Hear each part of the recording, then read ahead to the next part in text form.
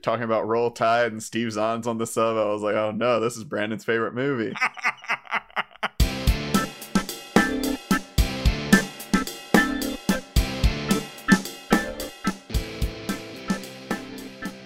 Hi, and welcome to episode of Cinenation. My name is Brandon Sparks. And I'm Thomas Horton.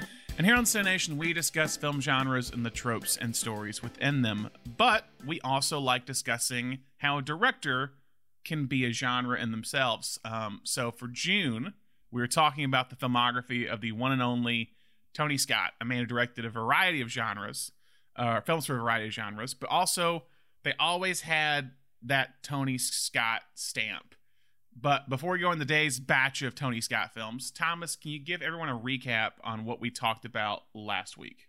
Yeah, we talked about kind of Tony Scott's background coming up very similarly to his brother through art school and then advertising. And then we talked about his earliest film, Hunger, kind of being a very extremely stylistic film, very much a film of the early MTV days, and being not very commercially successful, but him getting another shot at it and making Top Gun, which was just like ridiculously commercially successful. Yeah. Yeah. And basically a feature-length commercial for the Navy. Yeah. And then we talked about his other two films in that period. Mm-hmm. Beverly Hills Cop 2. Revenge. Beverly Hills Cop 2 and Revenge. Beverly Hills Cop 2, which he kind of took that franchise and spun it a little bit more action heavy. Mm-hmm. And then Revenge, which was his maybe his most divisive film. Yeah. Because we talked last week about some people who loved that movie. It might come back up again this week about some people who love that movie, and I think you and I were not super into it. Yeah, so. I was more into it than you were, and it's one I'd be interested in seeing what the longer version would be. I will say there might be something that comes into play with I don't know this for sure, but I think there's a reason why Revenge was kind of, I won't say rushed, but I think Tony might have been involved in something else at that time that prompted him not to be as involved in the editing, which may be why there's like the producer's cut and then the director's cut. But we'll go into that in a little bit. Yeah, we talked about kind of his fast-paced editing, his very distinctive filtering style. He likes to do these kind of split filters on his camera where it makes the sky like orange, and it makes the two of his films are set in California, so you get a lot of like orange skies and blue ocean, or orange skies and green grass, kind of very hyper saturated, and just very when you think kind of like late 80s 90s action. I think a lot of people think of Tony Scott's kind of style, the way he shoots like a shootout, or just tough guys driving cars, or flying jets, or riding motorcycles, or whatever cool method of transportation they prefer, or in a submarine. That's one thing. Very cool. Yeah, and the big thing that we kind of established last week was the beginnings of the Jerry Bruckheimer and Don Simpson relationship, because Bruckheimer and Simpson had seen The Hunger and had seen Tony Scott's commercial work and music videos, and they kind of plucked him out to do Top Gun because one of his commercials dealt with a fighter jet in it for a car commercial. And that's kind of how I got the job with Top Gun, because he was the only director who had like used a jet in something of late. And so he kind of had an idea of how to shoot it. And that really set the course for the rest of the 80s in terms of action films. And also kind of I would almost say like the high concept, like producer driven movie. And we'll get into this with Days of Thunder, which is our first one up today. Mm-hmm. Is that they're very producer driven. And Bruckheimer was kind of the guy. I think I read they took out an ad right before Top Gun of like, Jerry Bruckheimer and Don Simpson are real filmmakers. We're here from development to the premiere, or from the premise to the premiere, is what it said. Like, this is who we are, and it's gonna come at a peak in Days of Thunder because Top Gun was so huge for them. And and I really think anything after that Bruckheimer does is them trying to capture what they had with Tony Scott. So like we'll get this at the end because I kind of want to pitch my I'll plant it here my concept of the Tony Scott coaching tree, because when looking at specifically this period, because this period that we're talking about today, I'm not gonna say, I don't want to tip my hand with anything, but I'm not gonna say there's the best film in this bunch, or maybe there is, depending on who you are.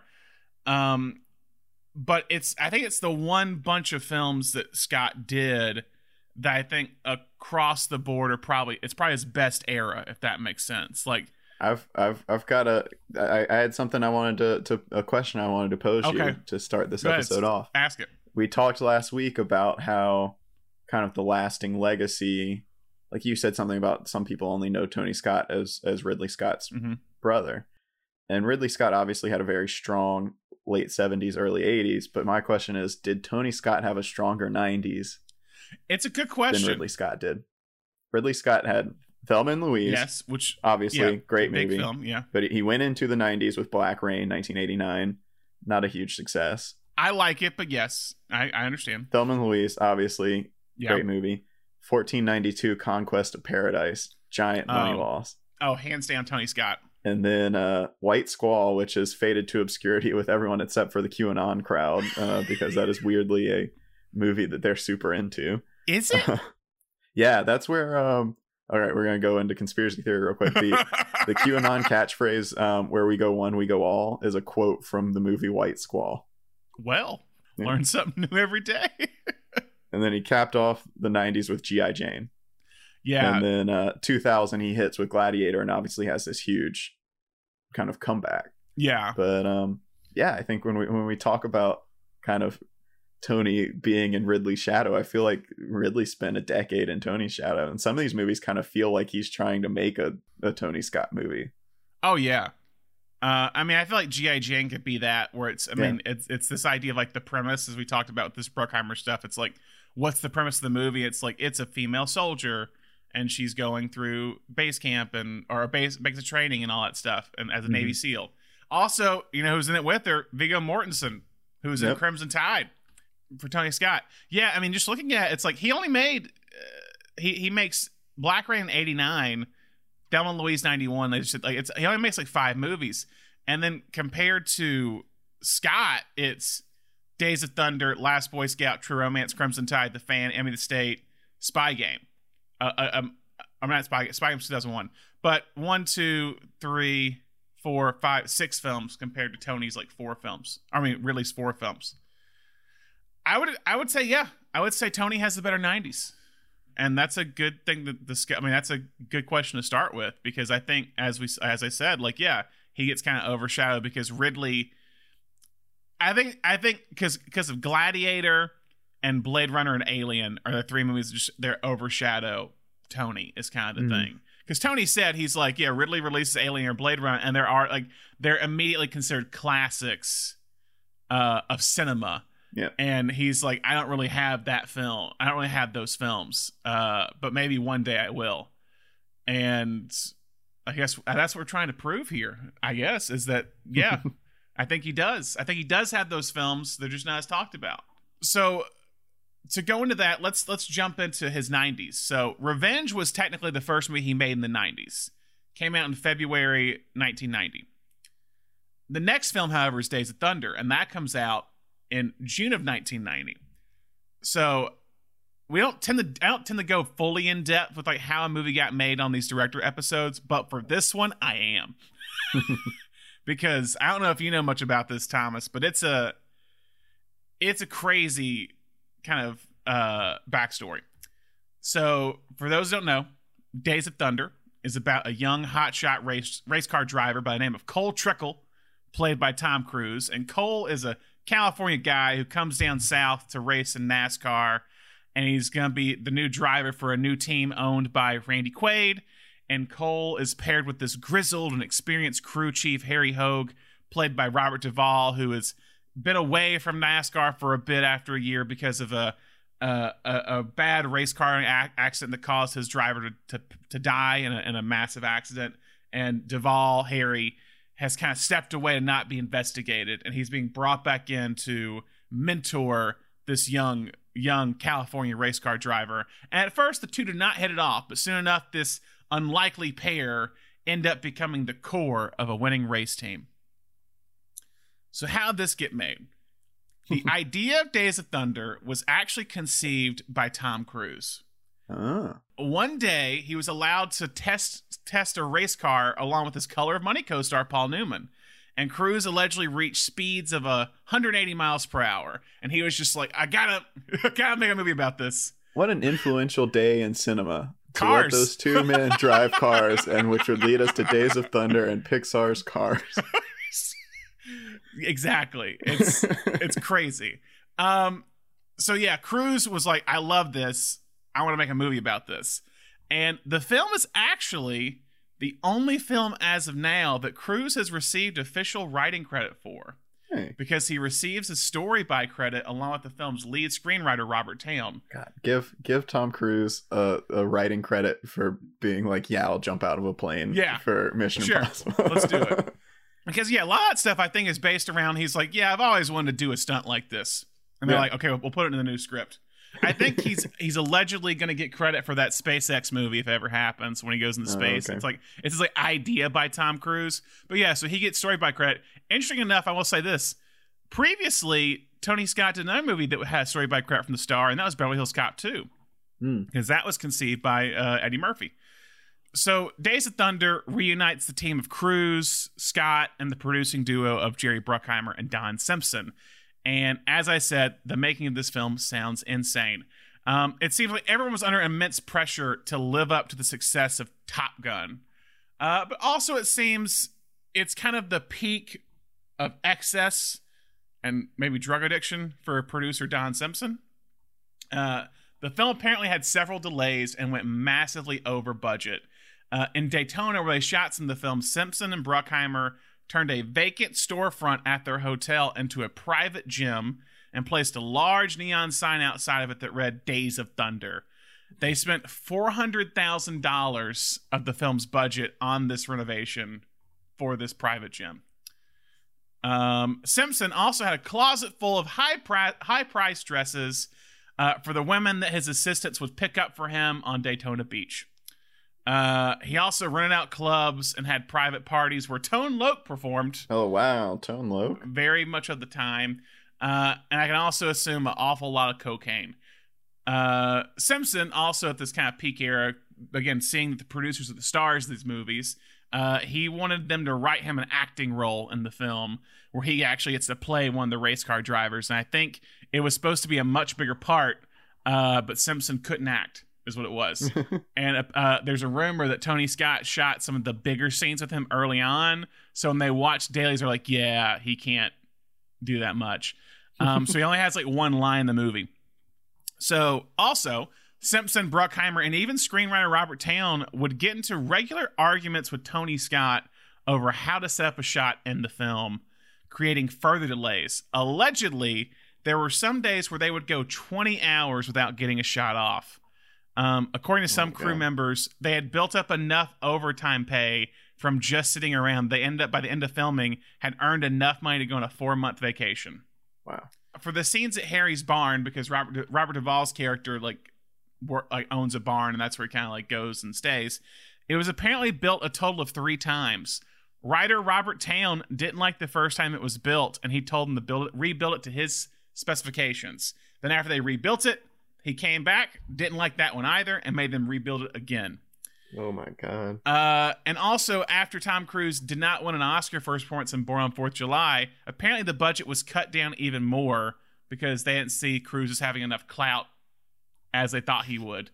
On top of all this, when the production began, there was not a completed script. For some of the driving scenes, apparently Cruise had to have his lines taped to the windshield so he could read them. And this caused a minor car accident. And after this, they gave him an earpiece that could feed him his lines as he was driving. Oh my God. The film was only supposed to have a budget of $35 million and ended up being at least $60 million. The film ended up finishing filming in the early part of May 1990. That's 3 months after they were initially supposed to wrap. And for those doing the math at home, yes, they completed the film in May 1990, and the film was released in June of 1990. Oh my God. I also saw it because I was looking up some of the locations, and I saw where they like toured around the South to shoot in all these actual racetracks. And it's just like, I feel like any other film would have just cheated one racetrack to look like all these rests, but I guess they wanted to go be accurate to the NASCAR fans. That's not Darlington, that's Daytona. Yeah. I gotta be honest, it's amazing this film's as good as it is. Yeah. Knowing they had a month to edit this film, because a little bit of a spoiler, it wasn't until he got to the editing room that Scott realized he didn't have Cole crossing the finish line of the final race. So when you watch the movie, you just see the car going by camera, and then it cuts the stands like, yeah, and like the guy waving the flag. Yeah, it's because that's what they do. Apparently, because again, you don't have CG at this moment. When shooting the race car sequences, they actually had to shoot them during actual NASCAR races. Apparently, they were able to put their cars in during the Daytona 500, it sounds like, so they could shoot wide shots, so they could get the crowd involved. Wow. So it sounds like they actually put these people, their cars, in the Daytona 500 in 1990. Sweet, mellow yellow product placement. Oh, yeah. So much product placement, but that's what this is. That's NASCAR for you. That is. The rest of the racing scenes were shot on empty tracks at 120 to 140 miles per hour, which is less than the usual NASCAR race. Yeah, I didn't know all this going in to rewatch it, and I literally just found this all out like the past few days, and I was like, I don't know how this film's like makes sense now. Like how because I mean, I'm just thinking about it. It's a little bit different now in terms of digital editing and everything. You gotta think they were editing on film at this point. Mm-hmm. And they had a month to cut this movie, sound design, score, all that. So yeah, it's insane. But to bring in, I have a buddy that doesn't like this. I really like Days of Thunder. I like Days of Thunder too. But I'm in the hot take realm.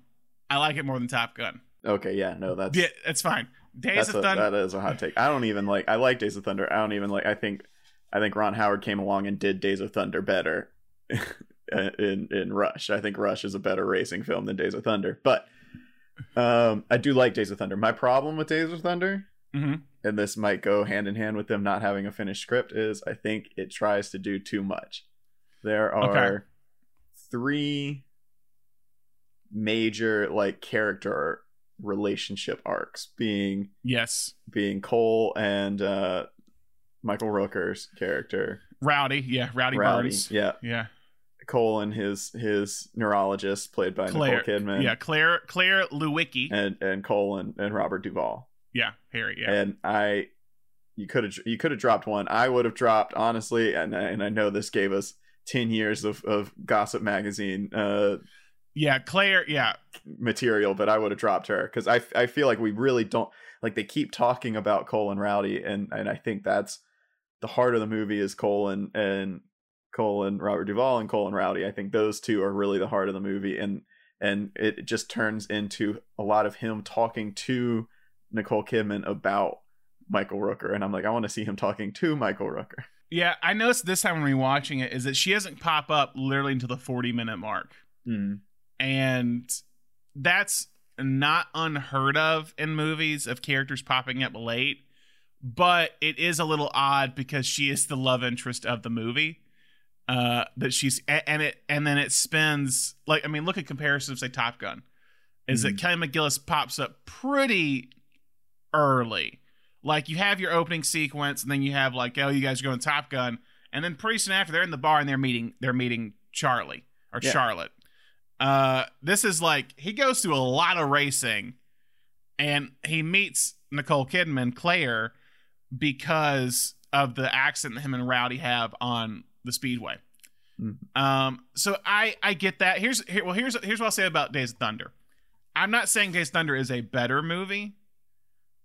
I'm saying I like it more. I think I put my review of it on Letterboxd. This is how I argue, is that I think Top Gun has much higher highs, but also much lower lows. And I think Days of Thunder just kind of rides the middle the entire time. Mm-hmm. So it's like, it's not a better film if we're talking about just like pure like adrenaline rush of like aerial shot or the aerial sequences in Top Gun. But I think it doesn't like drop like a rock at the bottom of the ocean as it sometimes does in Top Gun, is how I feel. I feel like it just kind of like goes along the entire time. And I feel like, I'm not saying Top Gun doesn't know what it is. I think it does. I think Days of Thunder knows what it is. Like, I think it knows it's like a little bit of an outlandish racing movie. Mm-hmm. Like, I think Tarantino said it best. He was talking about, he's like, it's a really enjoyable movie. He said it's one of his favorite, it's his favorite racing movie. It's a really enjoyable movie if you don't take it seriously. And it's because it's not supposed to be taken seriously.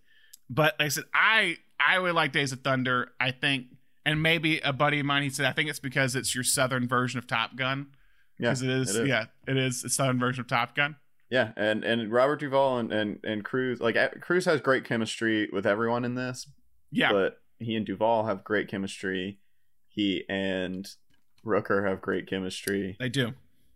I love a little John C. Reilly peppered in. I love a little 90s John C. Reilly in my movies. Did you see the other walk hard reference in Days of Thunder? No. What was it's a film debut of someone else. Margo Martindale. She is briefly in the scene when Cole has his first race around the track. She's the one doing the timing for it. Oh, I didn't even clock her. And her and John C. Reilly, they don't only have lines together, but they're in the scene together. And I was just like, wow, who'd have thought? Years later, she'd be playing his mother in Walk Hard. But yeah, it's her film debut in this movie for a brief scene. And then you get Riley playing in Ricky Bobby Talladega Nights a decade later. What do you want to know? Well, hell, Cole, you're the driver.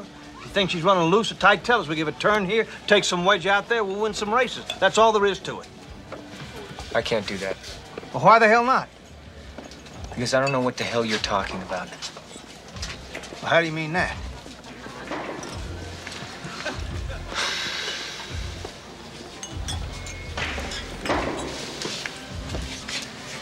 Because I don't know much about cars, okay? Well, hey, Cole, that don't make you a damn bit different from any driver I ever met. No, I mean, I really don't know. I don't know what you just said about a turn here and wedge there. I don't know. I don't know. How could that be? What's the difference? They told me to get in the car and drive, and I could drive.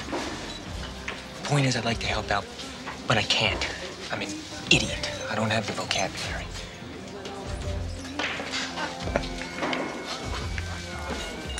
Well, then we're just gonna have to figure one out, aren't we?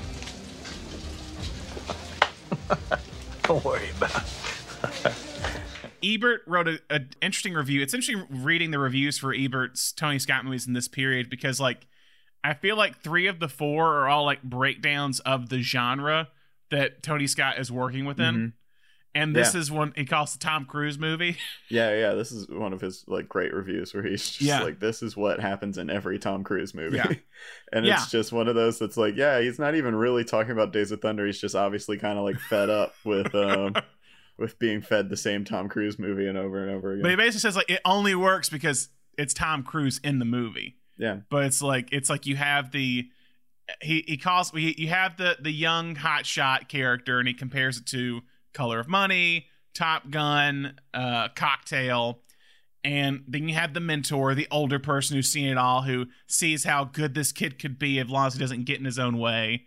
And that's the arena, which is like the how this character tests their abilities. Mm-hmm. And Color of Money, it's pool. Top Gun, it's aviation, and this it's NASCAR racing or stock car racing. And then you have like the love interest that's kind of as he breaks it down, like the person that like is the spiritual mentor or something of the Tom Cruise character. Yeah, he said someone who's taller and smarter than Tom Cruise's character. He does say that. You're correct. He does say that in there.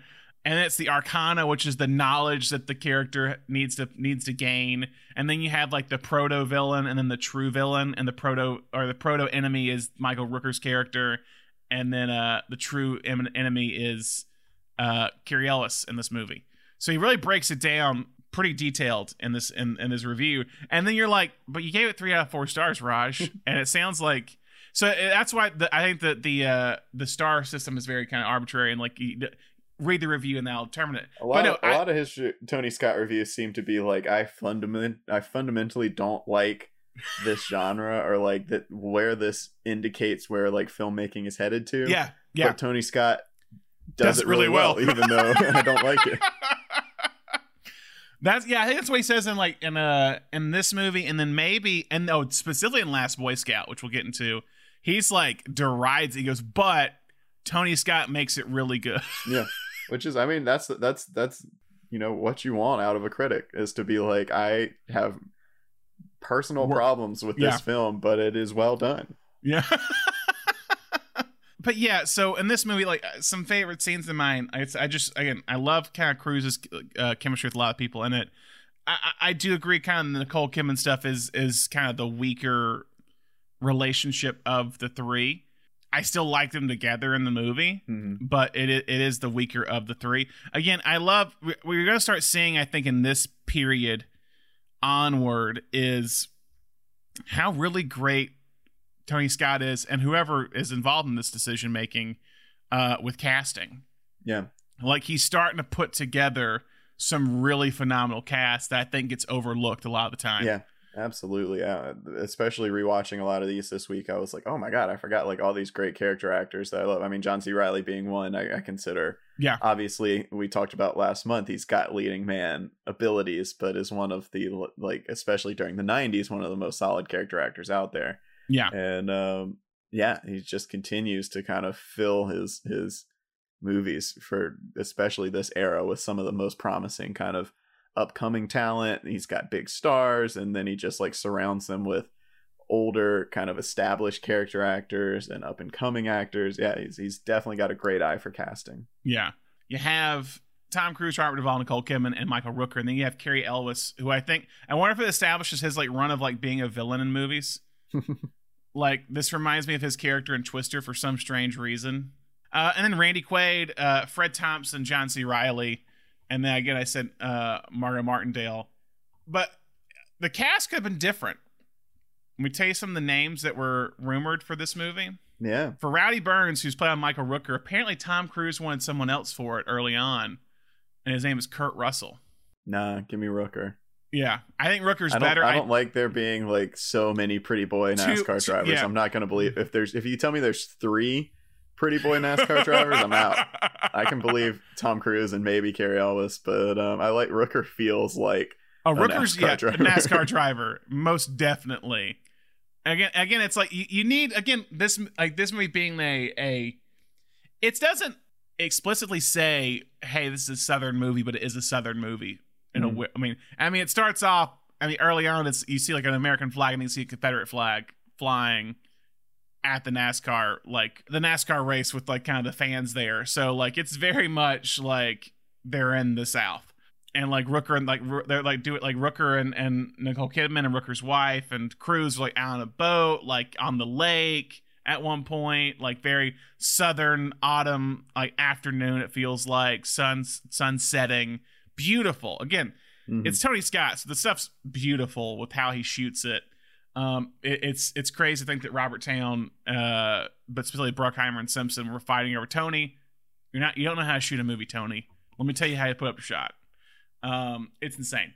So there's Russell, and then according to Dale Earnhardt Jr., Dale Earnhardt Sr. had a meeting with Tom Cruise about acting in the film, and it was rumored he was offered the role of Rowdy, also the Michael Rooker character. Wow, yeah, no disrespect to Dale Sr. Raise hail, praise Dale, but yeah, no, not for me. Rooker kills in this movie, and that's why I'm kind of selfishly coming at like trying to get rid of the Nicole Kidman plot so that we can have more Rooker. But my favorite scene in the movie is when Cole finally like gets the courage to kind of go try and get Rowdy to go to the hospital, and they've got that scene while he's shooting pool, and Cole's like, "What'd you win that cup for?" And Rowdy can't remember. Yeah. And then Cole, in some classic Tom Cruise overacting, Cole like slams the pool cue and is like, "I'm gonna either take you to the hospital or I'm gonna bust your head open right now." With Cruise and I mean with Elias, it's like you're always gonna see these weird mixes of acting styles in these films, which is interesting to see. We'll get to a movie that I think it does it very well. Yeah, I think obviously I feel like most of the world is most familiar with Rooker now from the Guardians of the Galaxy series, playing kind of an asshole who you turns good and you learn to love. But like he's always like that is his shout out one of my favorite movies, Tombstone.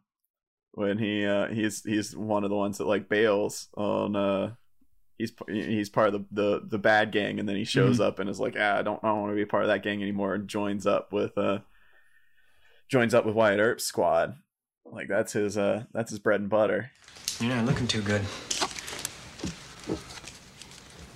How many of these things you chew every day? What'd you come here for? Take you to the hospital? If it'd been anybody but a damn woman doctor, I'd been back on the track weeks ago. Is that right? Yeah, that's right. Listen, man. I've raced with my legs broke, heart bruised, eyes popping out of my head like they're on springs. And this is gonna go away just like anything else. As far as I'm concerned, I'm gonna live forever. Unless I go to some damn hospital where they take your shoes off and make you shut your eyes and bang you dead. What'd you win this for? This one. Right here. What'd you win this for? Doesn't it say? Yeah, it's the Winston Cup, buddy. Well, hell, that's an easy one to forget. What's your name, or has that slipped your mind, too?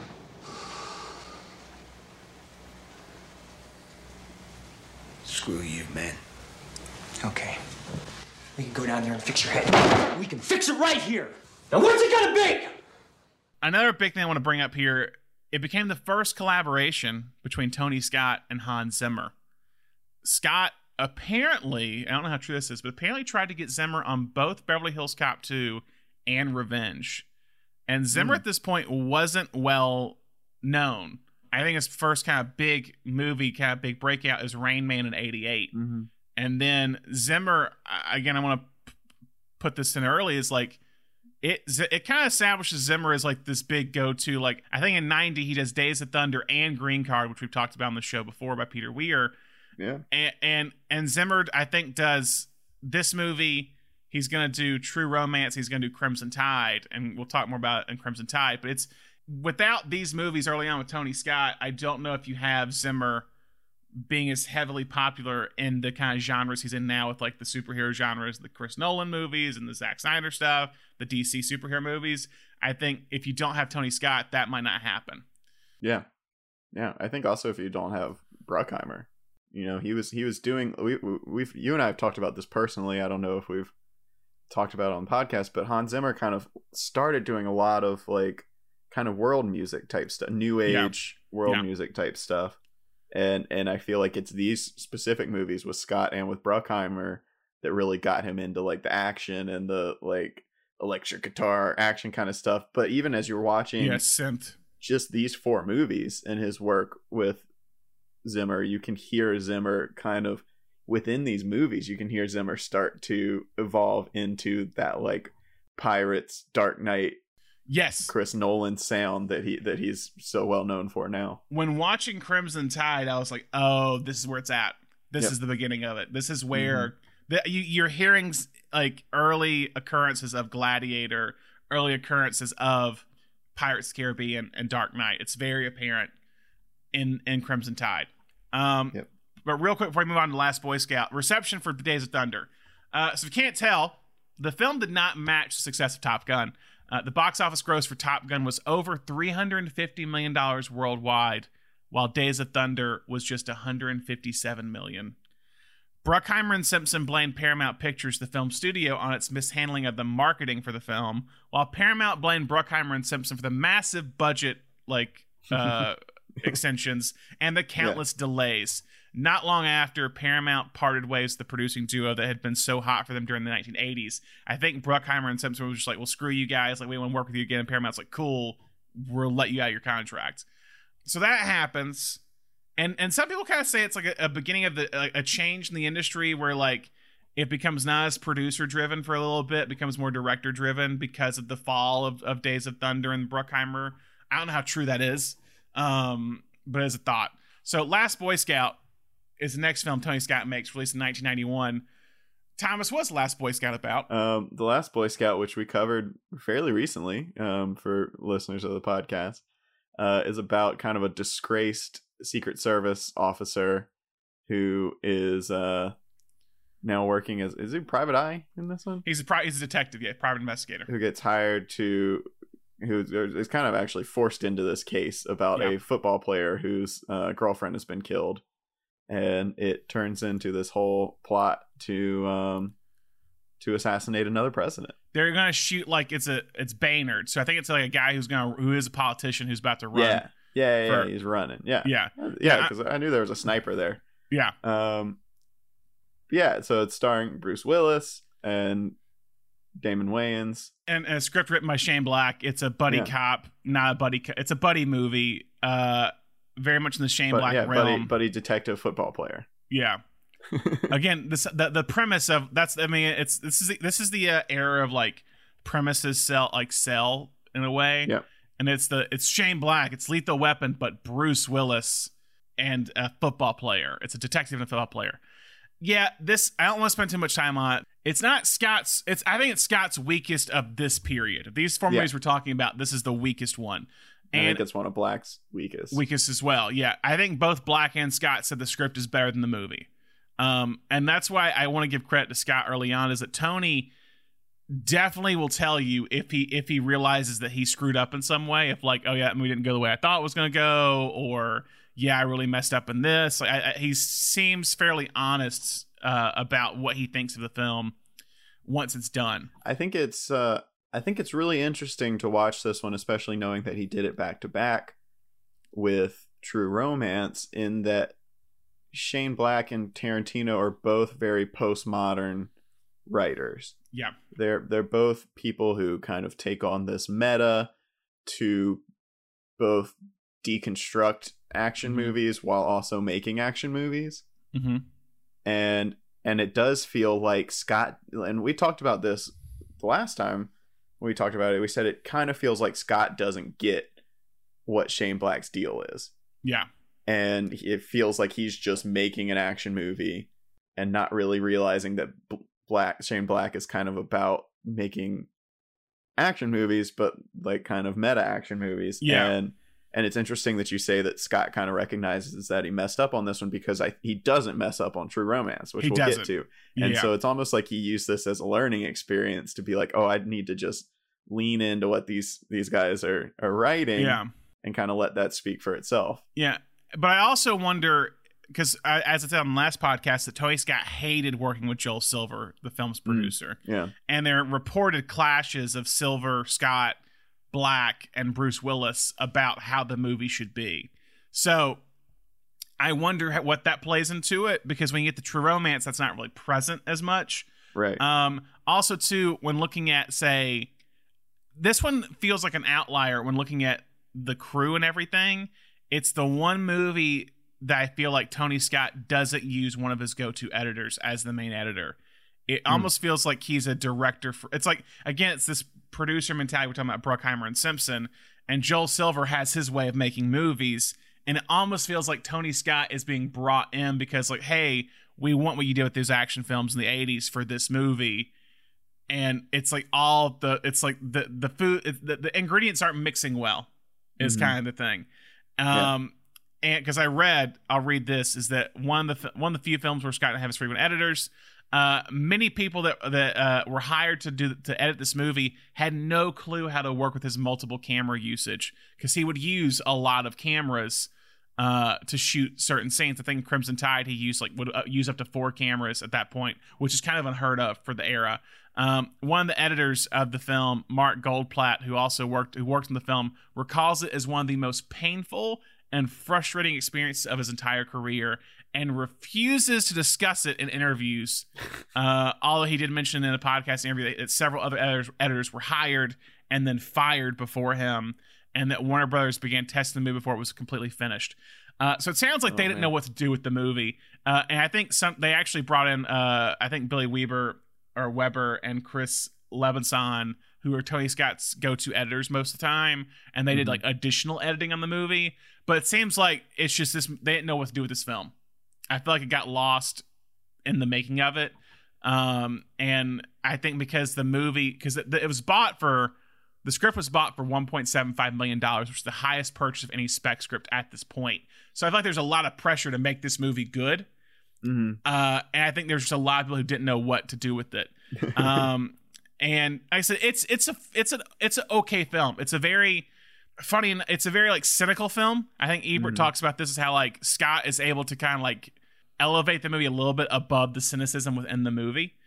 But yeah, I think I don't want to talk too much about it because we already talked about it before, but I think Scott's visuals are still great in the movie. I do think Willis and Wayans have good chemistry, even though they apparently hate each other while working on the movie. Yeah, I mean, it doesn't, and that's part, I think that's part of the reason this one doesn't stick out as much. It doesn't hit as much as some of the chemistry in his other movies, in Shane Black's other movies. It's obviously, you're never going to top Gibson and Glover, but they're still good together. They're just not anywhere near some of those other pairings that Shane Black has been able to put together over the years. Yeah, I don't know about you, but I could use a drink. Yes. Oh, shit, that's you? You were fucking Ward Cleaver. Yeah, as a regular Boy Scout. You and the president. Damn, hanging with the man. It looks like one of those cardboard cutout things you see down in Venice Beach. I once had my picture taken with Don Johnson like that. Still got the picture? Nah, I threw it away. So you gonna get a divorce, man? Shit, I don't know. You don't like women much, do you, Joe? At least I like the guy she was fucking. He was my best friend. Nah, he was a scumbag private detective, man. Man, all private detectives are scumbags. Yeah, but that scumbag tried to get you killed. Well, friends can't be perfect. I wish the sky wasn't blue. I wish water wasn't wet. And I wish I didn't still love my wife. It wasn't a big hit. It made $114 million on a $43 million budget. Critical reception was very mixed. Ebert did give it 3 out of 4 stars. A superb example of what it is. Glossy, skillful, cynical, smart, utterly corrupt, and vilely misogynistic action thriller. That's the one where he's like, I don't like this, but Scott directs it well. Yeah. So I don't hate it, but I don't love it. Yeah. And I think it's kind of talking about, it's like Joel Silver and Shane Black's kind of like, specifically Silver's use of like violence against women in films. But it has a little bit of a cult following. I also think it's a very kind of mean-spirited film. I think it's honestly one of Scott's most mean-spirited films, if I'm honest. So after that, as you said, back-to-back, 91's Last Boy Scout, 93 is True Romance, which is written by Quentin Tarantino, who's hot off of Reservoir Dogs from 92. But it's the first script that he sold that he's not directing. And True Romance is about kind of a couple on the run movie. Christian Slater plays Clarence Worley, who is this kind of guy who works at a comic book store, kind of a nerdy character. And he meets this woman by the name of Alabama Whitman, who is a call girl, a hooker, a prostitute in the movie. And they fall in love, and he decides to marry her and get her out of the world they're in. They go and run off together, but he goes to get her stuff and tell her pimp at the time that she is leaving, and he ends up killing the pimp, played by Gary Oldman, and stealing the cocaine, actually stealing the mass amounts of cocaine that are there, and now are being chased down by drug lords and cops eventually for this murder and for the stealing of these drugs. This is easily one of Scott's best films. Mm-hmm. I won't say if it is his best film. We'll wait till the last episode on that one. But it's again, phenomenal cast. Yeah. And I think, as you said, the exact opposite of how he handles Shane Black's script, where it feels like there's clashes. Him and Tarantino just blend together so well in this movie. It's kind of insane. Because Scott wasn't a writer of his movies, and he really is a director who interprets the movie of how he wants to. And Tarantino always talks about how, like, he goes, Scott, he goes, like, he goes, when I wrote in the script about Gary Oldman, Drexel's character, Drexel's, like, house, it's just his house. And Scott makes it like a nightclub / like, house, aquarium, like he goes, a whole wall of fish aquariums. He goes, I didn't write in the script stacks of aquariums to the ceiling. That's all Tony Scott of, like, he goes, Tarantino's like, he goes, it doesn't make sense, but it's cinema. Like, it works visually. Or, like, there's the hanging lamp that Gary Oldman's, like, using to, like, throw back and forth. He goes, that's not in my script. He goes, and it makes no sense why the lamp is that low to the ground. But, like, Scott sees it as this, like, we can use this. You can use something weird in here to make Gary Oldman menacing. And it's this lamp that's used as a weapon. Yeah, I think this is one of the best possible outcomes of, like, a really, really strong voiced writer and a very strong voiced director coming together, especially since this is easily Tarantino's most, like, wish fulfillment script. Like, he is Clarence. Like, from what we know of young Quentin Tarantino, that is him. That is him. I mean, the first 20 minutes of this movie are like, I'm just gonna be me. I'm just gonna talk about Elvis. I'm gonna love karate movies, and I'm gonna love comic books, and some Kung Fu, amazing girl is gonna fall in love with me for it. Yeah. I'm gonna go to a triple feature of Sonny Chiba. And then my skills at talking fast are gonna get me through anything. Tarantino said it's his most autobiographical film. Yeah, for sure. It really is. It's the, like, well, it's funny because, like, it's supposed to take place in Detroit, but the movie theater is the Vista, which is, I think, near where Tarantino lived around that point in time, or at some point in his career. It's like the Los Feliz area. Yeah, it's like, East Side. So it's like, I'm like, but it's Detroit in the movie. But yeah, it very much is Tarantino. It's the, I'm just talking to a girl about Elvis and no one understands me. But then this girl, Alabama, ends up, like, getting me, and she's the most beautiful thing I've ever seen before in my life. And he's like, he works at a comic book store and, like, can just, like, hang out and, like, just read comics all the time. And I do wonder, it's funny because, like, at that point, to show you how things have changed, is that comic books were niche at that point in time. And now that's, like, I mean, it's funny because he kind of, he takes a little, True Romance is also a little bit of, Tarantino takes from another movie called Breathless, not the Godard movie, the remake of the Godard movie with Richard Gere, which I'm in the Tarantino camp, highly underrated. But that movie brings up Silver Surfer a lot, weirdly, in the 80s Breathless, and he brings it up in this movie too.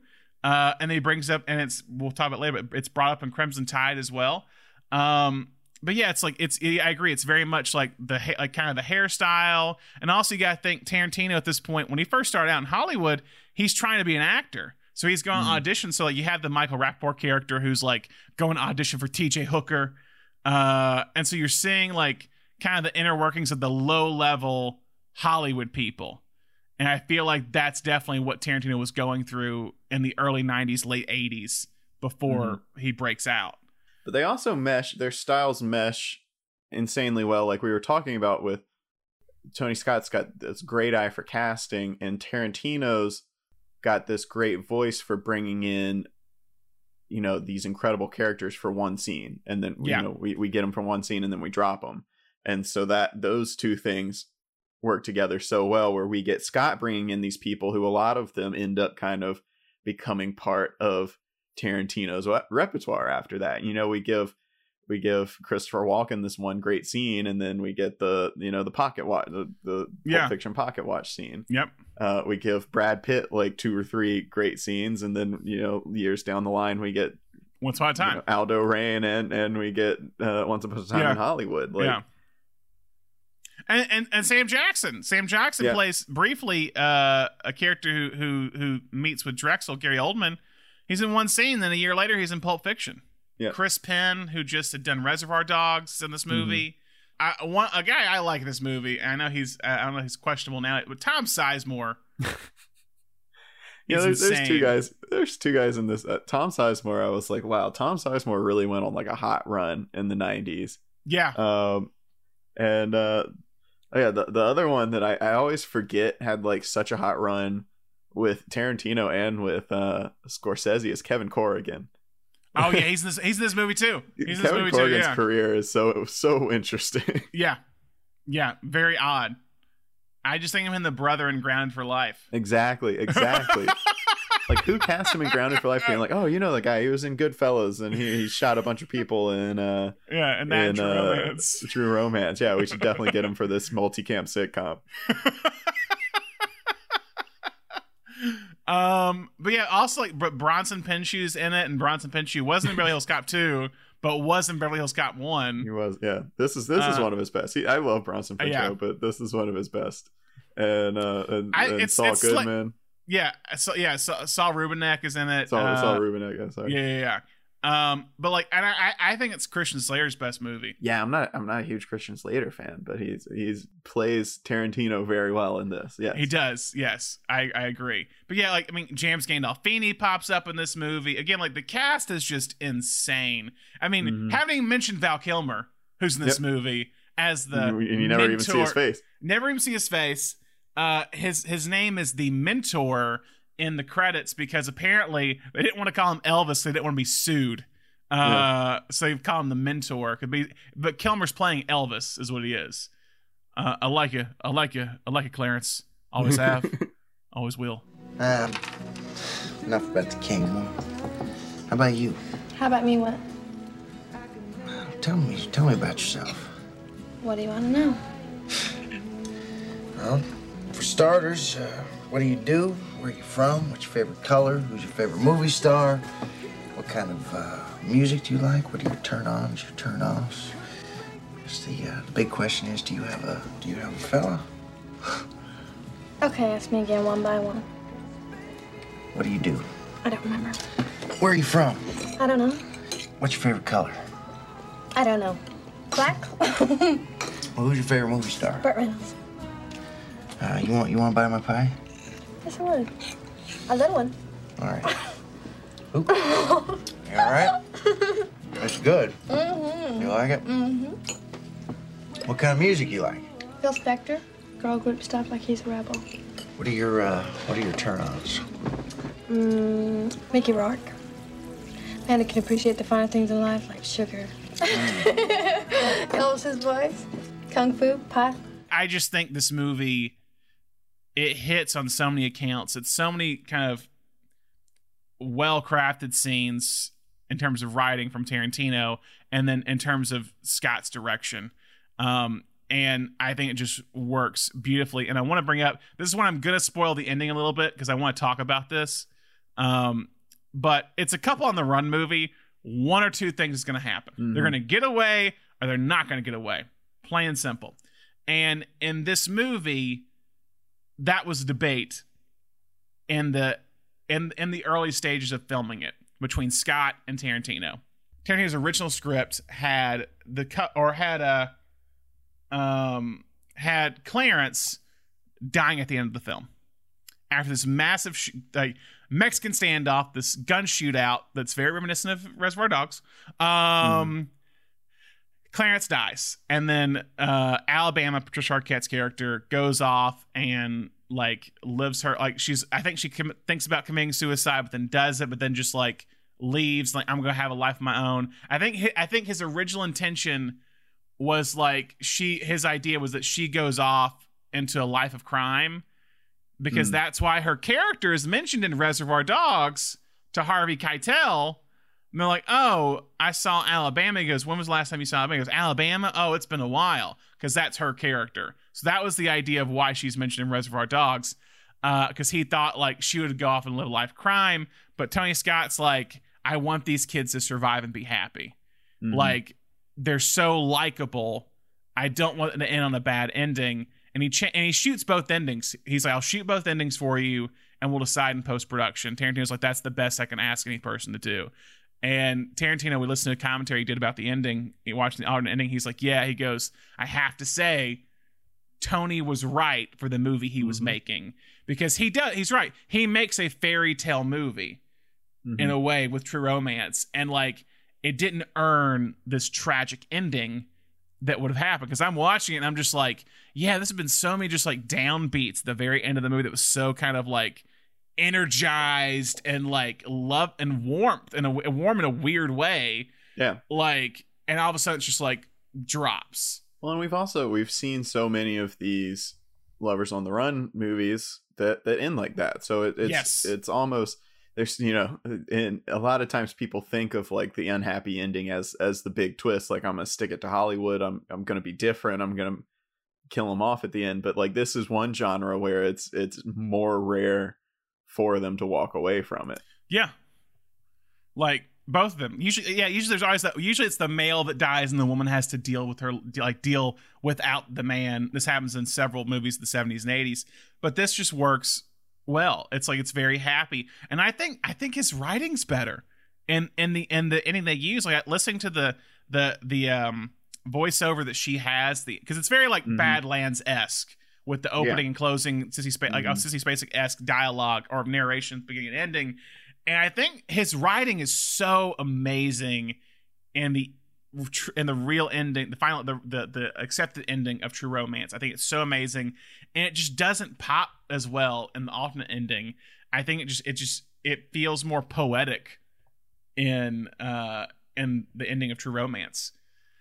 But yeah, again, I feel like every actor in this movie gets a great moment, and that's a testament to Tarantino's writing, but a testament to Tony Scott's direction, that everyone has their scene. Like I said, having Tom Sizemore and Chris Penn come in there, and Sizemore is just like, I mean, a wrecking ball is what it comes off as in this scene. But, and then Christian Slater, I think is good in this movie. I think him and Arquette are great together.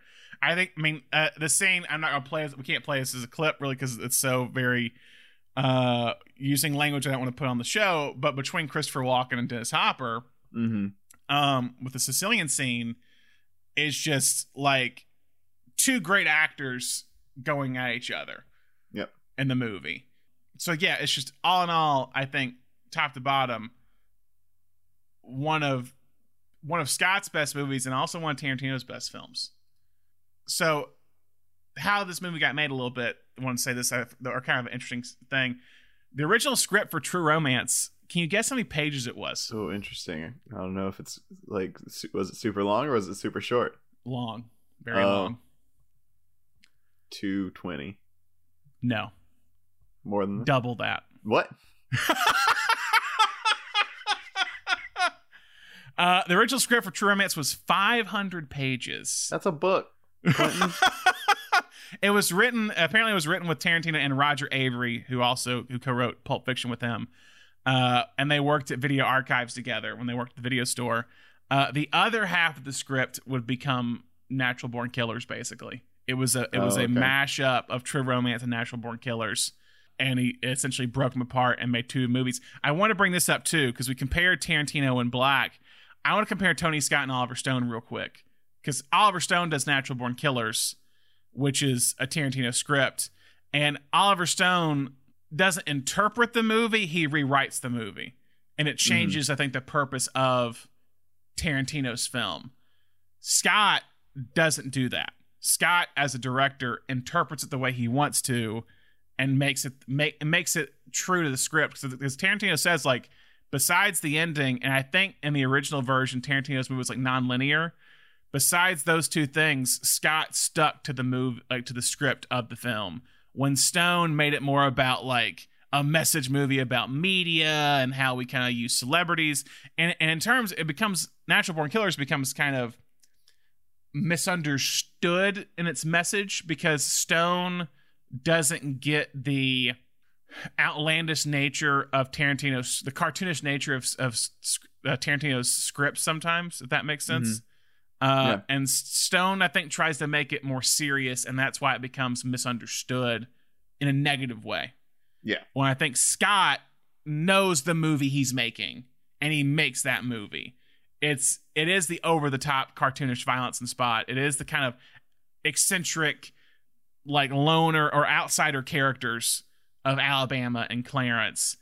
And he's not making, I don't think he's directly trying to make a statement, while Stone is trying to make this big statement on society. When Scott's like, I want to have fun. And that's Tarantino a lot of the times. I just want to have fun because I want to see this in a movie because I haven't seen it in a movie before. It's kind of the idea.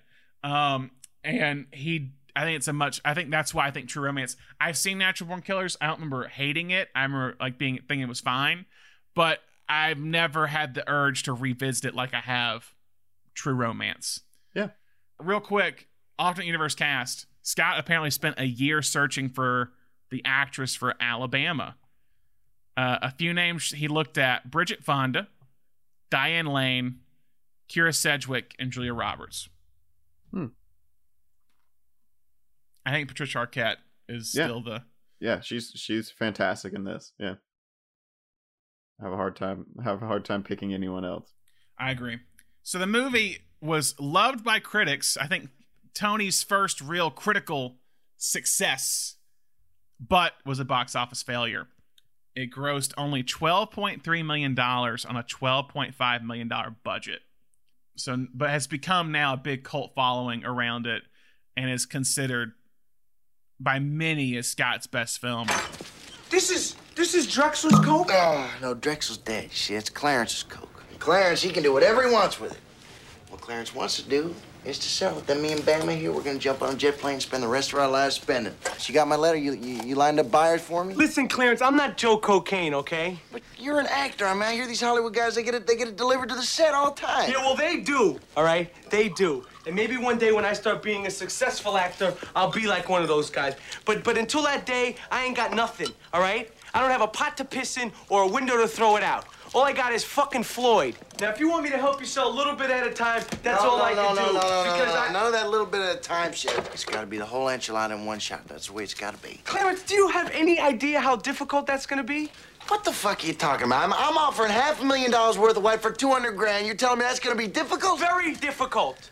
That's very difficult, you understand? Listen to me. It's difficult because you're selling to a particular group. You understand what I'm talking about? Fat cats, big shots, guys who could afford $200,000, and guys who could use a whole fucking suitcase full of cocaine. Basically, Clarence, guys I don't know, and guys you don't know, and more importantly, they don't know you. So Scott does True Romance in 93, and then in 95, he does Crimson Tide. Thomas, what is Crimson Tide about? Crimson Tide is about a submarine, a nuclear submarine, the USS Alabama, hence the title. Roll Tide. That is under the command of kind of a weathered veteran commander, led by Gene Hackman. But he's been paired up with this executive officer who's kind of the second in command, who's a younger officer who's more of kind of an academic. Yeah, they say he went to Harvard. I think he went to Harvard. Yeah, and like I think at one point Hackman even says like, yeah, the closest he's gotten to in battle experiences like through simulations or something. Yeah, but he's kind of brought on as the second commanding officer, especially because he has an understanding of kind of like world politics, and obviously a nuclear sub is integral in world politics. But that's played by Denzel Washington, and so they are sent to keep an eye on Russia as there's this like uprising, a rebellion within Russia, and the leader of the rebel troops is saying that if he seizes control of the capital, he is going to launch nukes on America. Yeah. And so they are sent to prepare to strike if that happens, and they are sent a message saying that the rebels are seizing control and to launch the nukes, but they are also attacked at the same time, and they are unable to receive kind of a second message that may or may not confirm or call off the launch. And so it becomes this standoff between these two men, whereas Gene Hackman is this old traditional type who is following orders, and Denzel is someone who is thinking through the ramifications of what if that message was a cancellation and we launched World War III single-handedly. Wow, this was my first time watching this one. Really? And, okay, I didn't know that. Yeah. What a white knuckle thriller, man. I know, right? God, this is one that it's funny because I know a lot of people who haven't seen this movie, and I think it's easily one of Scott's best films. Yeah, easily. It is wild, like edge of my seat. Yeah, like it's so well contained. Mm-hmm. That's what I want to talk about. It's like what I think makes the dilemma so well in terms of the conflict and the suspense is that we never go above the surface at all. It's like they are in this submarine and they're like, because that's the whole bit is that Hackman's like, we have to do this. Like we're like letting possibly millions of Americans die. And Washington's like, well, what if we're about to start? Well, that's the conflict. Is that are we leaving America unprotected, or are we about to start a massive nuclear holocaust? Is what that's the whole dilemma. And it sounds like that premise is so just outlandish in a way, but it's handled so well. Yeah, like so well. And I think if you don't have Scott, that's one thing, but you have two of the greatest actors of their generation, of their generations, in a movie together, and it's just a massive chess game. Yep. Like, it's insane. And then surround them with like some incredible supporting actors. Yeah. It's like George DeZunda, who plays Cobb, I believe, and then you have Viggo Mortensen, and then you have James Gandolfini. I'm a huge Matt Craven fan. If I'm filling out my like character actor fantasy team, Matt Craven's going to be in the starting lineup. Oh wow! I like Matt Craven a lot, and he's great in this. He is. No, a lot, and then you have like Ryan. You have Steve Zahn briefly. I don't know if you caught that. I was watching this movie. They're talking about Roll Tide, and Steve Zahn's on the sub. I was like, oh no, this is Brandon's favorite movie. I mean, they literally have I mean, I can tell you right now, I don't do this, but I know people every football season, they post the Crimson Tide speech from this movie. I'm not saying Tony Scott's my favorite director, but he does have two Alabama references, back-to-back movies. Yep. With True Romance and then with Crimson Tide. Mr. Cobb? Yes, sir? You're aware of the name of this ship, aren't you, Mr. Cobb? Very aware, sir. It bears a proud name, doesn't it, Mr. Cobb? Very proud, sir. It represents fine people. Very fine people, sir. Who live in a fine, outstanding state. Outstanding, sir. In the greatest country in the entire world. In the entire world, sir. And what is that name, Mr. Cobb? Alabama, sir. And what do we say? Go, Bama! Roll Tide! Chief of the boat, dismiss the crew. Dismiss the crew! Aye, aye, sir! Yeah, I think this movie's so tense. He handles the conflict so well. And I think it's directed by, or it's produced by Bruckheimer and Simpson, but it definitely doesn't have that same Days of Thunder, like, we're the kings of the world here. It's a little bit more restrained. And this feels like the prime, like, Tony Scott, like, 90s thriller movie that everyone was trying to replicate for decades. This is that movie. Like, you think it, I feel like in a good or bad way, however you want to take it, you don't have Crimson Tide, you don't have these Gerard Butler type movies of the past 10 years.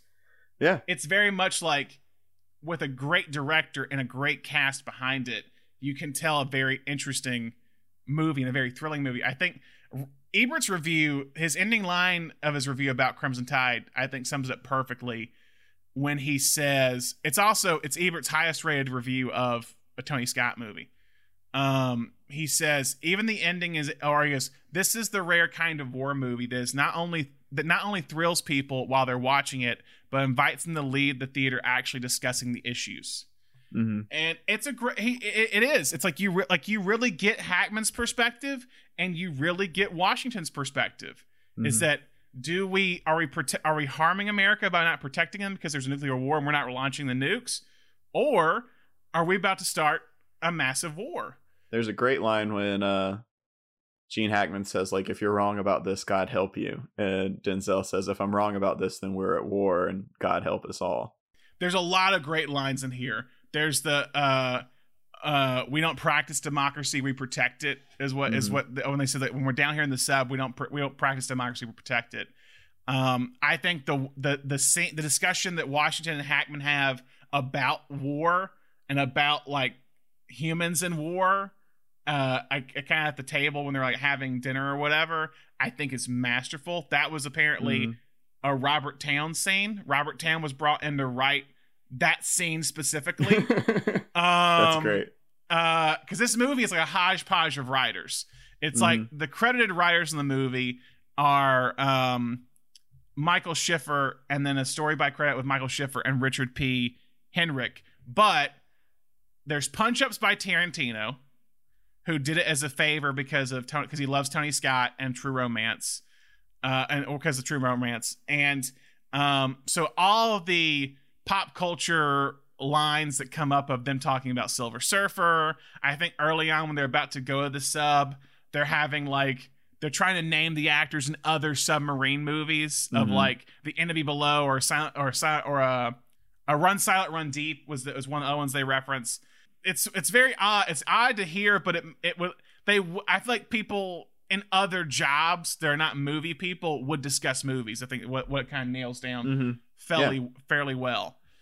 Yeah. But and then they also, so Robert Towne, Tarantino, Steve Zalian also was brought in to write some scenes.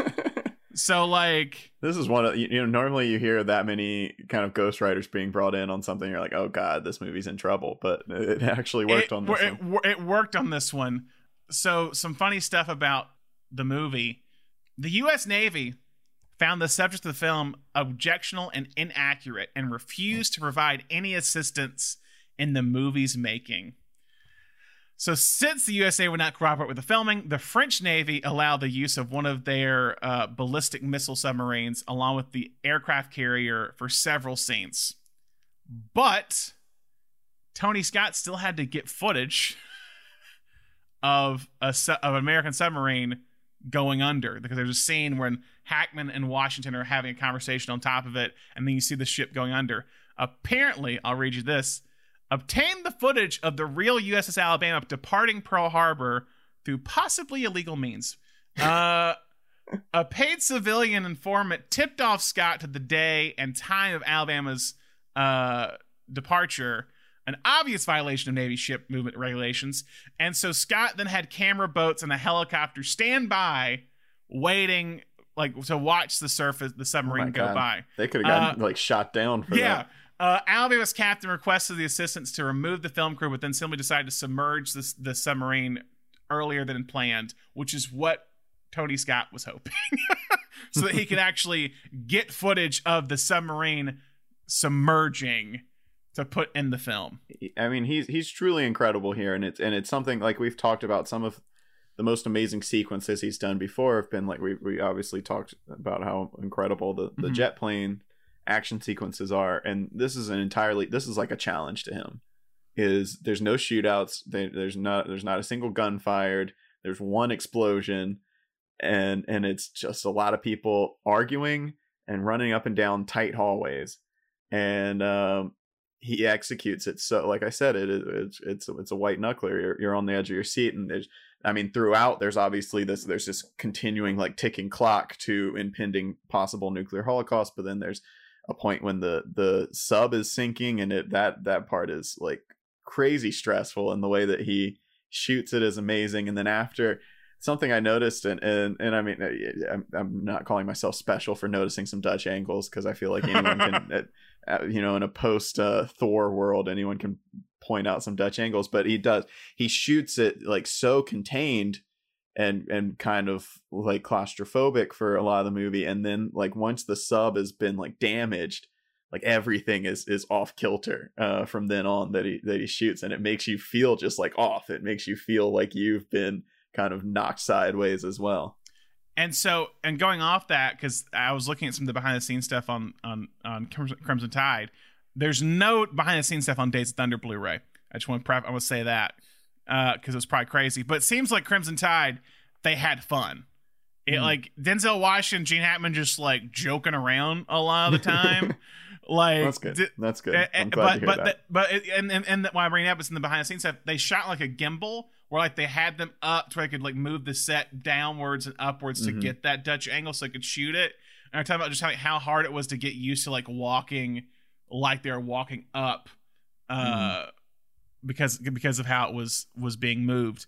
But yeah, there's a scene where like Washington and this is very important because it's the first collaboration between Denzel and Tony Scott, which would be his most used actor throughout his career. But there's a scene behind the scenes where Denzel Washington's driving a car, and George DeZunda is doing the like in front of the camera, talking to the camera, like taking them around the set, and they see Denzel, and Denzel's just like, "Oh yeah, this is Tony's Ferrari.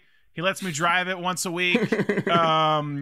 I have to go like get it washed." And he goes, "Who is Tony Scott, by the way?" And they go, "Oh, he did Top Gun. He directed Top Gun." He goes, "I thought Tom Cruise directed Top Gun. Did he not? Did he not direct Top Gun?" And he goes, "Oh wow, that's great. What else did he do? What else? Oh, he did that Days of Thunder movie. I thought Tom Cruise directed that one too." It's just like it's amazing. And then Gene Hackman's like kind of like doing stuff in front of the camera, like, "Why are you guys here? What are you doing? Get away from me," as like a joke. It is played as a joke because it's like clearly set up. But then you're like seeing them rehearse, because Washington said he took the role because he wanted to get the opportunity to be in there and joust with the master, and that being Gene Hackman. And there's scenes like on the I don't know on the bridge or whatever the technical term is, when they're like fighting over it really builds their relationships. Like they have so many great knockdown dragouts in this movie, or just really just 1-2 punch scenes of just like or two-hander scenes where it is that war scene where they're just talking about the idea of war and how Denzel is very careful and very specific in how he speaks, and Hackman notices that because he's not really saying how he feels about one thing or another. I mean, is it Alexander Hamilton, Aaron Burr? I don't know. Maybe it is. At the Naval War College, it was metallurgy and nuclear reactors, not 19th century philosophy. War is a continuation of politics by other means. Von Clausewitz. I think, sir, that what he was actually trying to say was a little more complicated.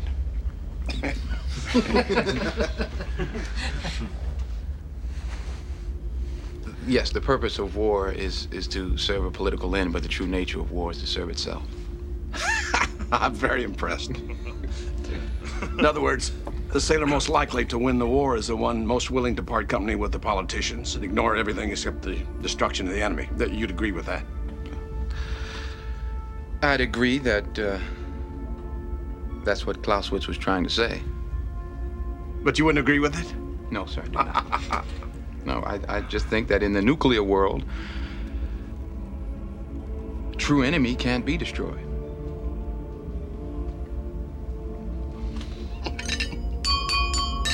Attention on deck. Von Clausewitz will now tell us exactly who the real enemy is. Von?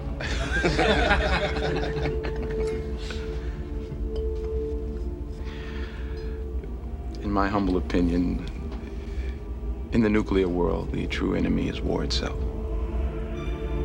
It's incredibly acted and incredibly shot, and it really is amazing. And it is his first movie. It is Tony Scott's first movie where it is critically loved and a financial success. Nice.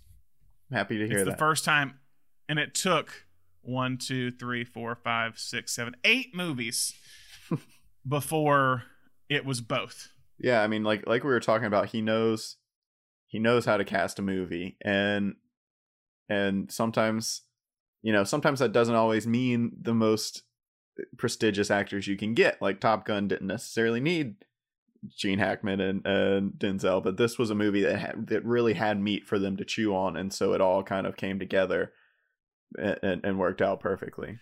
I don't know how you would do it, but I did think in some of these scenes, I was like, you know what, this would be a very interesting play.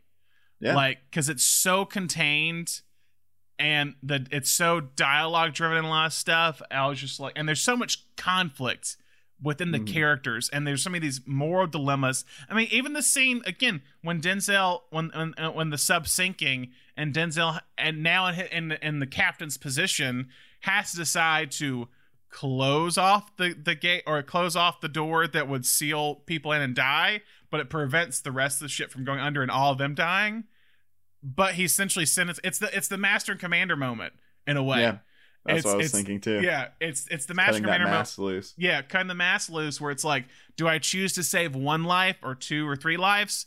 When if I do that, everyone dies in the process, or could everyone die in the process? It's a big moral dilemma, and it's a great moment to bring in to test this man's ability as a leader, and can he make these difficult decisions, which is what Hackman could do. It's kind of what it was proving. And now it's like, here you go, Hunter. Make the decision. What are we going to do? You know what's funny with this group of films that we watched is when I was a kid, my dad like had very specific movies that I knew that he liked. With Robert Duvall, I knew he liked like very specific Gene Hackman movies, and I knew he liked very specific Dennis Hopper movies. And so like I used to get those 3 men confused a lot when I was a kid, because I was just like, those are guys that my dad likes. And then we got all 3 of them this week. There you go. I now know the difference between the 3, and I recognize them all 3 as very talented and individual actors. But that's good. So you want to hear the alternate universe cast for Crimson Tide? Sure. Apparently, he was offered a role, but turned it down. It's not specified which role, but Val Kilmer was offered a role and turned it down. He later said, I definitely could have seen him in Viggo Mortensen's role. Yeah. That would be interesting. Yeah. He later said it's one of the decisions he regrets the most. Yeah, I bet. It's a great movie. Turning down Crimson Tide. Captain Ramsey, Gene Hackman's character, apparently Tommy Lee Jones passed in the role, as did Al Pacino. Yeah. I would have liked Jones. Pacino would have been a little bit much. Yeah, and I'll see how you think about this next name. Warren Beatty was also interested in the role. No, thank you. But they departed ways at one point. Names for Denzel's character: Brad Pitt, Tom Cruise. Yeah, honestly, maybe. Yeah, and then hot streak at this point, it feels like Andy Garcia, my boy Andy Garcia. Oh yeah. Here's the thing, and you and I don't know that I've brought this up on the podcast, but you and I have discussed this about Denzel, and I'm sure this is going to continue coming up when we talk about Denzel, but yeah, Denzel has a fire in his eyes, and I think that Denzel's real strength is he can like put it out or flame it up when he needs to. Like Denzel can be like, specifically I'm thinking in this scene where there's a specific part when Gene Hackman will go and punches him in front of the entire crew, and it's obviously like breaking rank and all this, and Denzel's just kind of looking around at everyone with this indignation that's like, you have all betrayed me, and you're all like betraying the United States and your duty and all this stuff, and it's just like, man, you can feel it. And but Denzel can also turn it off, which is why at the beginning of the movie you see this like family man academic guy, and he's just like, I'm just going on this ship to like keep this old man in check, nothing crazy is going to happen, and you completely believe him because he can turn it off and on so easily, and that's a lot of his like amazing performances kind of come from that. I mean, Training Day comes from that. It's like, oh, okay, here's this cop, cool, I'm just going along with this cop, and then it's like, boom, all of a sudden this guy's insane. And so someone like Tom Cruise, I love Tom Cruise. Tom Cruise always got crazy eyes, no matter what. Yeah, he can't turn it off, and it works, especially for these like young hotshot characters he's playing in these Tony Scott movies. It works, but I don't know that it would work for this movie. When you see Tom Cruise get on that submarine, you look in his eyes, you're like, shit's gonna go down. Well, it's like Tom Cruise got to save the day. That's the thing. But you like Denzel, you can look at Denzel and be like, he does not want to. This man does not want to be in this position. But if he is in this position, he's going to rise to it. I'm going to ask you this. I'll ask. It's like, I go with Denzel. I agree. It's like I'm thinking like this is the same guy who does Training Day and then does like Devil in a Blue Dress. Mm-hmm. Like two vastly different characters, but still like cops or detectives or whatever. Very different performances, and like 6-7 years apart. Not a big gap apart, but very different. I think Denzel in the 90s specifically has a lot of interesting roles of where you're really seeing him, as you're saying, turning it on and off.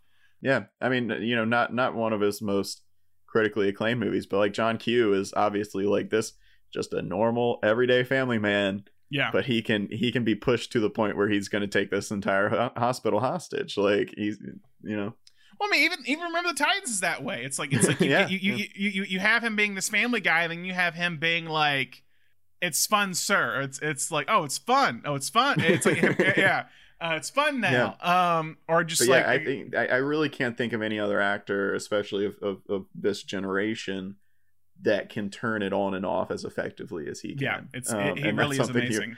The reason I think you and I had that conversation earlier is starting to see his son be cast in some of the same roles as he was in, and I like his son a lot as an actor, but I don't think he can turn it off as well as his dad could. He inherited some of his dad's like intensity, but it kind of feels like he's always kind of at that level, and so that's why I think you and I specifically brought up like the idea of like what if he did a Devil in a Blue Dress remake. I think that's what we're talking about. Actually, and I was like, I don't want to see him in like any of his dad's roles because he's not going to live up to that ability. That's fair. Let me ask you this though. We don't usually do this on a director's show. If you were recasting Crimson Tide for nowadays, who do you cast? Because I have someone I think for Denzel's character. I would cast Denzel as Gene Hackman. Yeah, what if it's Michael B. Jordan as Denzel's character? Whoa, and Denzel, okay. That's Gene Hackman. What you're thinking? Okay. Yeah, Michael B. Jordan as Denzel's character and Denzel as Gene Hackman's character. Oh yeah, I like that. I would watch that movie for sure. For sure. Yeah, I'd be down with that, man. Well, I want to make a poster just for that, like just for Crimson Tide with Michael B. Jordan and Denzel Washington. I'm totally down for that. Yeah, I this is one of his best films. Denzel's too, but specifically Tony Scott. And again, we'll reveal the rankings at the end of the month. But yeah, it's also the one that he received the most Oscar nominations for. It received 3 Oscar nominations. This movie did for Best Editing, Best Sound, and Best Sound Editing. And as we said earlier, you're hearing that Hans Zimmer score that's feeling a lot like Gladiator, a lot like Pirates of the Caribbean. You're seeing a lot of actors before they get big. Like it really is this movie. Again, we're in this period where you're seeing these talented people in this film. And yeah, I just think it alters the course, I think, of a little bit in terms of just like the types of movies you see from big actors doing these kind of big action thriller movies that you see throughout the 90s. And because that's things like, compare this to Last Boy Scouts. That Last Boy Scout is a action thriller with 2 big stars, and Crimson Tide is a action thriller in a way, but with just 2 phenomenal actors. Like this is an acting movie, but still thrilling. I mean, that's the thing, is that this is a very much like, it could be a prestige acting movie if you really wanted to make it that, but it's more thrilling than Last Boy Scout. Captain, I cannot concur. Repeat my command. Sir, we don't know what this message means. Our target package could have changed. You repeat this order or I'll find somebody who will. Hell no, you won't, sir. You're relieved of your position. Cobb, remove Mr. Hunter from the control room. Get Lieutenant Zimmer in here right now. No, sir. I do not concur, and I do not recognize your authority to relieve me under command under Navy regulations. Cobb, arrest this man and get him out of here! Under operating procedures governing the release of nuclear weapons, we cannot launch our missiles unless both you and I agree. Cobb, what are you waiting for? Sir, this is expressly why your command must be repeated. It requires my assent. I do not give it, and furthermore, you continue upon this course and insist upon this launch without confirming this message first. I will be Chief of the boat, back by the rules of precedence, Captain, commanding officer of the USS Alabama. I order you to place the XO under arrest on the charge of Navy regulations. I say again, I order you to place the XO under arrest on the charge of mutiny. Cobb! Captain, please, the XO is right. We can't launch unless he concurs. To the USS Alabama. Rebel-controlled missiles being fueled. Launch codes compromised. Dissonance. Threaten launch at continental United States. Set DEFCON 2. Immediately launch 10 Trident missile sorties.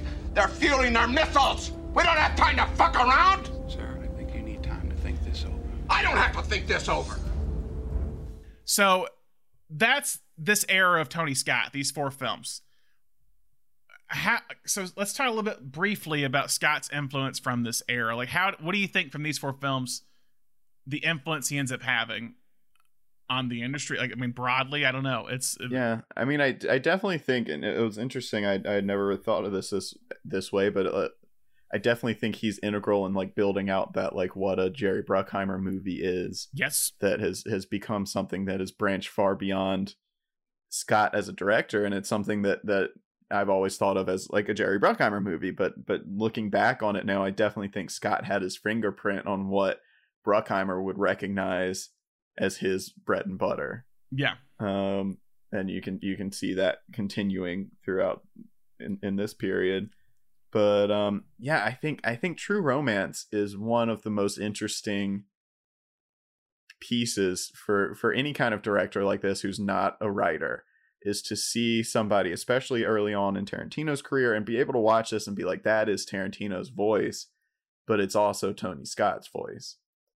And I think that's a really incredible piece to be able to come back to that and see like 2 people of such distinct voices mesh so well. Because like we were talking about, when you've got it back to back with Last Boy Scout, you look at that and you say, this did not mesh that well.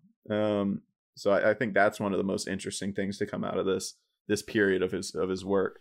And again, we talk about the fairy tale aspect of True Romance, and you're like, oh, there's a fairy tale aspect to Once Upon a Time in Hollywood. Like, can you draw a connection? I don't know. That is kind of, in a weird way, Once Upon a Time in Hollywood is a romance movie, but with Brad Pitt and DiCaprio's characters. And also, that movie could have gone a different way as well. Here's the thing. Like, you could have spoiler alert on Once Upon a Time in Hollywood. I'm sorry for those who haven't seen it. But, like, you could have one of those guys die at the end of Once Upon a Time in Hollywood. And another occurrence as well. But Tarantino does a fairy tale. And I wonder, I mean, it's like, that's not a Tony Scott movie, but I wonder if he had a little bit of experience with how Tony does True Romance, of like the fairy tale ending. Is that subconsciously in Tarantino's mind? Yeah. For Once Upon a Time. But here I'm gonna make a very bold statement here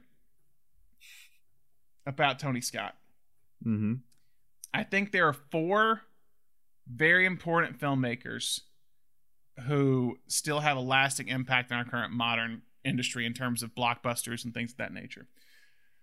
I think there's George Lucas for Star Wars. I think there's Steven Spielberg for Jurassic Park and Jaws and all that. I think there's James Cameron with Terminator and Terminator 2 and Aliens. And then I would really contemplate and probably put him in there as Tony Scott as that 4th guy. Yeah. Because I think Tony does not have as big of a like blockbuster hit as those 3 filmmakers, but his films had entertainment value. And again, as I mentioned earlier, this kind of coaching tree aspect of it. It's like, I kind of say it's like Cameron and Spielberg and Lucas. It's almost like the Golden State Warriors in a way, where they we're not the Ringer, but I'm bringing up sports movie stuff. It's like when they win the championship, because it's like we changed their whole game around 3-pointers, and then everyone changes the game because of that one thing. Kind of a replication of what happened, them trying to duplicate the success of the Warriors. You can say like almost way with Red Sox and Moneyball or whatever. But with Scott, it's that coaching tree aspect. It's to bring in Alabama football. I'm sorry, I don't usually like doing this, but like the idea, like, okay, well, Saban's successful. Let's get people that have worked around him or below him to head up our stuff, head up our programs. This happens in other sports as well. And you could argue that with Tony, is that what does Bruckheimer do after working with Tony Scott? He goes to the field of music videos and commercials and tries to get directors who were in that realm, similar to Tony Scott. So who do you get? You get Michael Bay. Michael Bay does Bad Boys. That kind of launches Will Smith in a way to do an Independence Day and then Black, but then also do an Enemy of the State with Tony Scott. You then launch Gore Verbinski through Bruckheimer. And what do you get there? You get Pirates of the Caribbean, which is one of, I think, the most influential Hollywood blockbusters of the early aughts or early 2000s. You have that. You have the Hans Zimmer connection. You have the Denzel Washington stuff of him having this prolonged career as an action star now. You have Tom Cruise, who's still one of the biggest, if not the biggest action star in the world to this day, that doesn't happen without Top Gun and in a way, Days of Thunder. So like, when you look at all these names, the common trait, and then you have the Tarantino aspect too, the common trait between all these people, it feels like, is that all goes back to Tony Scott. Yeah. Yeah, I can definitely see that. And like I said, that might not have been a concept that I would have appreciated before doing this episode. But like I said, watching this, it makes it definitely clear what an influence Scott had on Bruckheimer. And I think it is, yeah, I think you absolutely have to acknowledge what an influence Bruckheimer has had on modern action. And again, even like to go with things like Con Air, The Rock, Armageddon, these all feel like movies that, like, in a different world, Tony Scott wasn't available, so it was someone else. Like, yeah. So yeah, I think that's very apparent. And again, those are all movies that have like these big kind of cast. Again, that's being created a little bit in these Tony Scott, True Romance, Crimson Tide era. So that's my premise. We kind of mentioned it early on in that first episode we did, but I really want to hammer it home now after I watch these 4 movies. And then I'm just like, man, I don't know what the, like, and for good or bad, I don't miss it. Like, it could be a negative way, it could be a positive way of how you take this. Because people, again, you have these formulaic movies that would come after this. They're trying to be copies of these kind of eras. So like it can be a negative thing as well. But I think when I look at those 4 names on the board, I see them all having a lasting influence, and he is the one that I feel gets the least amount of credit for having that. And that's why we do the show, guys. That's why we do this. So anything else you want to say about Tony Scott's period, this era? This is a very strong period. It's a very strong period. To see how this factors in to our final rankings. I agree. And so the preview for next episode, a very different era. This is going to be an interesting era because I've only seen 2 of these films in this era. But we have The Fan, starring Robert De Niro and Wesley Snipes. We have Enemy of the State, starring Will Smith and Gene Hackman returning. Then you also have Spy Game, starring Robert Redford and a returning Brad Pitt. And then the finale of next week, not the finale of the series, but the finale of next week is Man on Fire with Denzel Washington. So, gonna be an interesting week next week. I'm excited. I think there's some big hits and there's some big misses. We'll discuss next week. So that's all we have for you this week. Make sure you subscribe to Cinnation Podcast on Apple Podcasts, Spotify, Stitcher, or wherever you get your podcasts. And if you haven't already, make sure you write us a review on whatever platform you listen to the show on. Yeah, guys, any feedback we can get, spread the word, let other people know, let us know what you like, let us know what you want to hear. We really truly love hearing back from anybody. We've been getting some really cool feedback lately, and energizes us. It does. We don't like shouting out into the void necessarily. So let us know what you think.